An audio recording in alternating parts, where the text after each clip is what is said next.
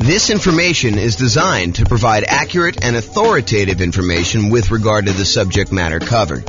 It is offered with the understanding that the presenters are not engaged in rendering legal, accounting, or other professional services. If legal advice or other expert advice is required, the services of a competent professional should be sought. Welcome to the Tampa Real Estate Investing and Real Estate Financial Planning Podcast.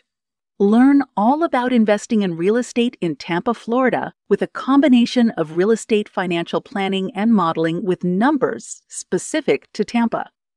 Plus syndicated, more generalized recordings of live and pre-recorded real estate investing classes, not all of them specific to Tampa. Be sure to stay tuned after the podcast for a message from our sponsors. Well, good afternoon and welcome everyone. This is James Orr, and we are doing something brand new. I've never done this before. I've been watching these reaction videos where we have musicians listen to bands for the first time, and we get their kind of like natural, unscripted reaction to hearing some of these epic songs.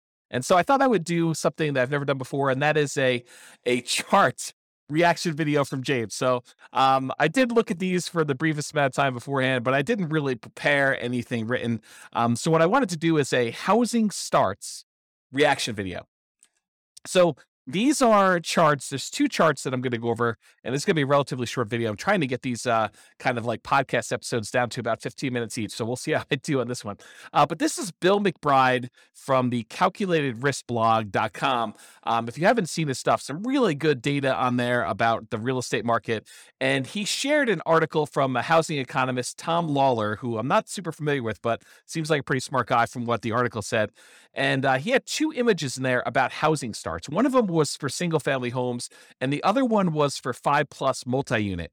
And so real estate investors that are interested in new construction or specifically like larger multifamily, 5+ units, kind of multifamily properties, you'll find these charts super interesting. And I think I'm going to talk a little bit about inventory. So I'll put the URL to the actual article with the two images in the show notes for you if you want to go look it up. And I'd recommend you check out Bill's blog for some additional content over time.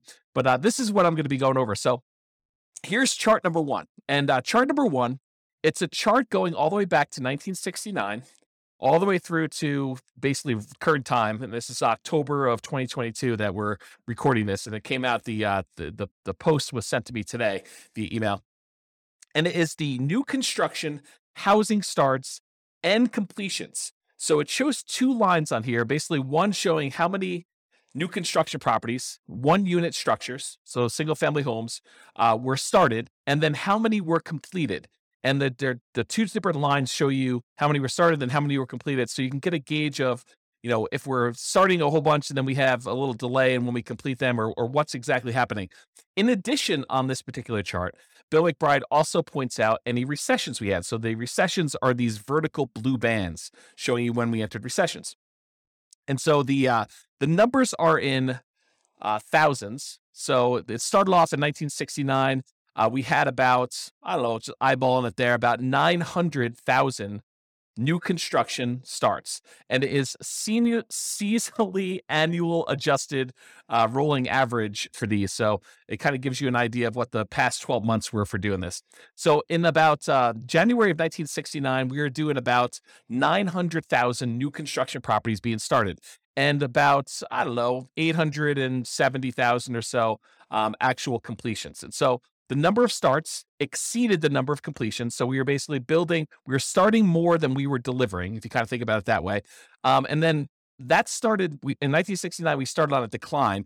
And so we started to decline as we headed into a recession in about 1970 or so. And so at that point, the number of starts went slightly under the number of completions. So we started building fewer, and by we, I mean like the nation. So this is not just me. And I assume this is U.S., by the way. I don't know if it's true or not, but I believe this is the United States housing starts and completions. And so anyway, going into 1970, they were starting fewer than they were completing. So we had this kind of reversal as we entered that recession. And then there was a bottoming out, so, probably midway through 1970. And we started, starting more than we were actually completing. And so during the period from about 1970, midway through 1970, all the way up to a peak on about, what year is this or so, 1973 or so, we were starting a lot more than we were completing. And then we kind of tapered off. So in 1970, it kind of peaked out at about 1.3 million housing starts. And we were completing about 1.2 million. So we were kind of delayed a little bit getting these started. And then we started starting fewer until we kind of let the kind of market catch up and our completions kind of lag behind as we entered into the recession. So one of the interesting things to kind of point out about this chart so far is it looks like the new construction start tapering off before we enter a recession. So this is sort of a early warning sign that we're heading into some trouble. I mean, just from the data so far. And it's only like, one little crest to kind of give you an idea of that. But I have a feeling this trend is going to kind of go there. And it's not going to be universally true, but I think that you will see that it is sometimes mostly true. So anyway, we had this kind of peak of starts and then it lagged behind as we went through this recession, starting in about 1974, running through all the way through 74 into 75, where we are starting fewer than we are completing.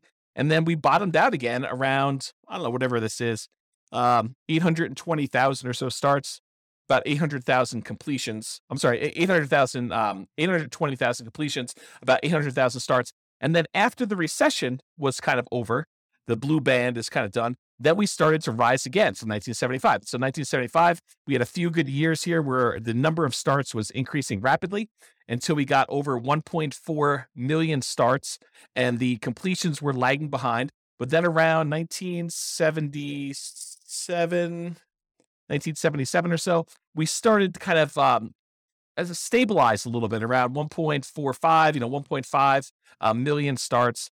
And the number of completions was under 1.4 that we were doing. And then eventually, about a year later, we were kind of hovering around that 1.45 million. We began starting less houses, and that was leading into another recession. In fact, there were two recessions. There was a 1980s one, and then there looked like a 1980 and a half, 1980 mid-year. So that we started another recession, second one. And so during those times, we had a slowing in the number of starts and a slowing in the number of completions that we got through. And we also dipped again as we entered that second one. So we kind of significantly reduced the number of starts we had back down to low 800,000. But then we jumped back up a little bit right before the recession to about, almost 900,000. But then we dove back down significantly as we entered in the second recession, about 1981 and a half, all the way down to 600,000 starts. So 600,000 starts was pretty low for the time, for looking back historically. We don't get lower than that again until we get to 2008. So anyway, then after this recession in 1983, the number of starts increased and the number of completions kind of lagged behind, but we were always around this, a million or so once we got to kind of speed there with the number of starts. It kind of peaked out at 1.2. And then we had another recession in the 1990 mid-year or so, and we did kind of start coming down. This was a slower decline than we'd seen in the previous two. So we kind of started not building as much in 1987, and it slowly declined all the way through the end of that recession after 1991. And then from 1991, we were doing about 800,000 starts at about that point. And then from about 800,000 starts all the way up, it kind of grew. There was a little bit of a pullback in 1994, a little bit of a pullback again in 1996, a little bit of pullback in 2000, but we were always above this 1 million starts mark going to there. And we eventually peaked out in about 2006 or so, where we had about 1.7 million housing starts. Now, remember, this is 2007, right before we had this big real estate market crash. And some would argue that, there were signs of stuff going on there, but the builders were aware. I mean, they knew what was going on. They started doing less starts with their housing. And we saw a significant, precipitous drop from the about 1.7 million housing starts through the recession in 2008, 2009, where it bottomed out at about low 400,000. So we went from producing about 1.7 million to about 400,000 new construction starts. Now, at this point, I want to pause. And I want to tell you that if you just eyeball it, I haven't done any math on this, but if you just eyeball it, it looks like the average, there are definitely times significantly above, there are definitely times significantly below, but the average number of housing starts is about 1 million. Sometimes it's as low as, the 400,000 that we just kind of talked about, 600,000 back in 1982. But it's been as high as, 1.45. It's been as high, and that was in 1978, or as high as 1.7 million back in 2006. But overall, we've kind of hovered around this 1 million housing kind of points. And remember, this is going all the way back to 1970. Was the population of the United States lower or higher than it is now? It was lower. And so one might expect, a reasonable assumption might be that with an increasing population, we might need to build more housing, kind of replace the old stock that's being demolished or kind of getting removed from the circulation there, and also an increasing population there. So for a period of time, going from whatever this is, 2010, all the way through to about 2021. So about 11 years or so, we were significantly below that 1 million per year mark. So we were producing, new construction was starting less than 1 million houses. So we had a net shortage of properties that we were starting at that point. So if you think about this, we were building fewer than we needed for the last decade or so. And in the last year or two, if we look at, this is 2022 right now, and we kind of just dropped off. But if you look at the last couple, we were producing, I don't know, maybe close to 1.2 million, probably 1.15 million properties. And then we kind of started tapering off. We had a little decline here. I think this must have been kind of COVID happening here. And then we kind of bumped back up, maybe some supply chain issues and things of that nature. But we've noticed the last, whatever time period this is, maybe half year or so, we've seen a drop off in the number of houses being started. And we were going from about 1.15 million to the last data point on here, which looks like toward the end of the year. So probably right about now, it's probably about 1.1 million.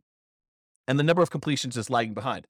So the point I'm trying to make here with this, my kind of first reaction to this is, historically, for the last 10 years or so, and if you go back, this kind of precipitous drop from 2006 all the way through 2009 or so, we were starting to drastically reduce the number of new construction properties that we were building. And then for about 10 years, we were under the average of what we've been needing to build in order to have the number of housing starts. And so right now, we're kind of like recovering. And this is a sign that maybe with this peaking out, that we will likely see a recession. And I don't think that's a too hard of a prediction to make with as rapidly and aggressively as the Fed has been increasing interest rates in order to get inflation under control, that we might be heading into a recession. I think that's partly what they said, is that this might hurt a little bit, but we're going to try to get inflation under control. So, but you could see this reflected in housing starts is kind of the point I'm trying to make. Now, there are definitely some false kind of like tops when you look at this, little apex here for 1994, where it looks like there was kind of a turnaround, but we didn't head into a recession. Another one, 1996 or so, where we didn't quite enter a recession. Another one here in 1999, where, it took a little while, but we entered a recession. And back here, there was kind of another little dip. But overall, I would say there tends to be a pattern that when new construction starts to crest, where we're not doing as many starts anymore, and we start producing less new houses than we did before, that is a early warning sign that we are heading into recession. I don't know if this is universally true. I'm just interpreting the map. This is my reaction to it. Okay, so that is all the single family homes, one unit structures, rolling 12 months. Now let's take a look at the next one. This one is similar chart, except this is showing housing starts and completions for 5+ units. So an interesting thing about 5+ units, just kind of a backstory here. If you want to buy a single family home, duplex, triplex, or fourplex, you can use a lot of the traditional residential mortgage financing. You can get a FHA loan to buy a single family home, duplex, triplex, or fourplex. You can do VA home to buy a single family home, duplex, triplex, or fourplex, as long as you own or occupy it. This is this conventional financing for being able to get up to 4 units. But as soon as you get 5 units or greater, it transitions to a commercial loan And most of the commercial loans, there's exceptions to this, but most of the commercial loans that are available tend to be some type of adjustable rate mortgage, and they tend to be for less than 30-year fixed terms. So you may have a 30-year amortization schedule, but the loan might be a 10-year loan that you either need to, it has a balloon on it, which you need to pay off the whole thing or refinance it after 10 years, or there might be a 5-year period, then another 5-year period, then another 5-year period, and then you need to balloon or pay it off or something like that. So it's very different financing for these. These tend to be the investment properties that a lot of investors want to scale up into. You don't have to scale up into. You could start here, but a lot of investors think about that where they thought, we're going to start with 4 greenhouses and then I'm going to roll up into a red hotel sort of idea of these larger multifamily properties. Okay, so let's look back. Same data points. Housing starts. This is seasonally adjusted annual rate, rolling average, 12-month period. Again, it's in thousands. Again, we're showing completions and starts, and recessions are highlighted here. Does the same pattern occur for these kind of multifamily properties? And I think largely they do. I mean, we kind of look at the blue line, just look at starts. Yeah, it kind of peaks out, and then we have recession, kind of peaks out, then we have recession, peaks out, we enter a recession, it peaks out, we have another recession, kind of peaks out, we didn't quite have a recession, peaks out, didn't quite have a recession until quite a bit later, and we kind of rolled down there. That's like the 1980s period. And then we kind of grew back up here, had another little relative peak, and then we had a recession, had a little peak here, didn't have a recession for a little while, and then we kind of bottomed out here, which you wouldn't have necessarily expected a recession, but we did.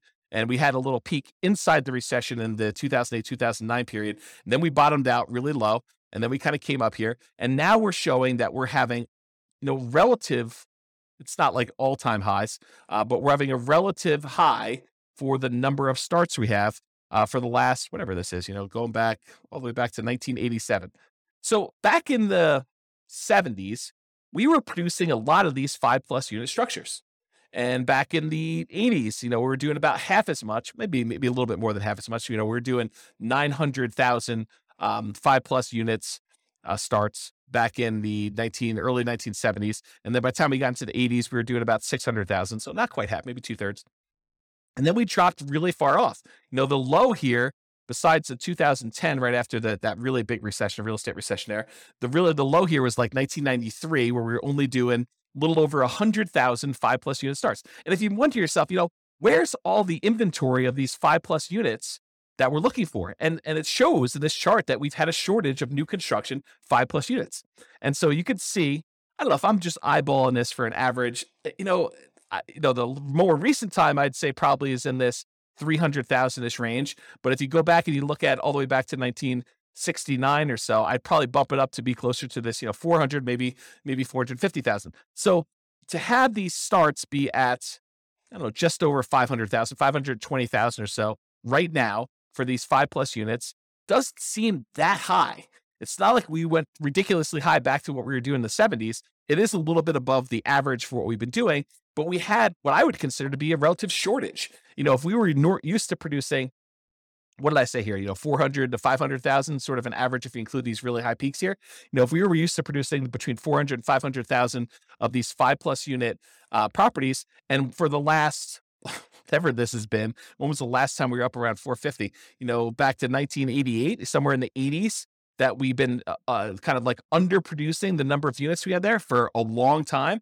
Well, we obviously have a shortage of these units that, people have wanted. I don't know if that's true, like economically, like if you go look at the number of sales that we had and seen a shortage, but it makes sense to me that if, we were able to support this volume back in the 70s, that we kind of are underproducing what we need here. And I'll tell you anecdotally, a lot of clients have been asking me for multifamily properties for a very long time, and we've not been able to find a good enough flow of properties that make sense for these clients to kind of consume. So maybe it is true in that way. Okay, so I guess what I was trying to point out here is we have a strong number of starts for this. So if you're looking for like newer type 5+ units, there's probably some inventory coming on, but the completions are lagging here. So that's all I have to say about that. I still went over time on this, but I hope that was helpful for those of you that were interested in learning about housing starts. This has been James Orr with the Real Estate Financial Planner. Bye-bye for now. With home prices up, mortgage interest rates up, and rents up, but not quite enough to counteract the higher prices and interest rates, cash flow on rental properties in Tampa is harder than ever. Book a call with the Real Estate Financial Planner to apply our proprietary 88 strategies to improve cash flow on your rentals. See the show notes for a link to schedule your call and improve your cash flow today. If you're a real estate agent, lender, or professional in Tampa that wants to help our real estate investor listeners, consider reaching out to learn about collaboration opportunities with this podcast. We'd love to add more value to our listeners by having you assist our investors buy, sell, and finance their real estate investments. See the show notes to schedule a call to discuss collaboration opportunities.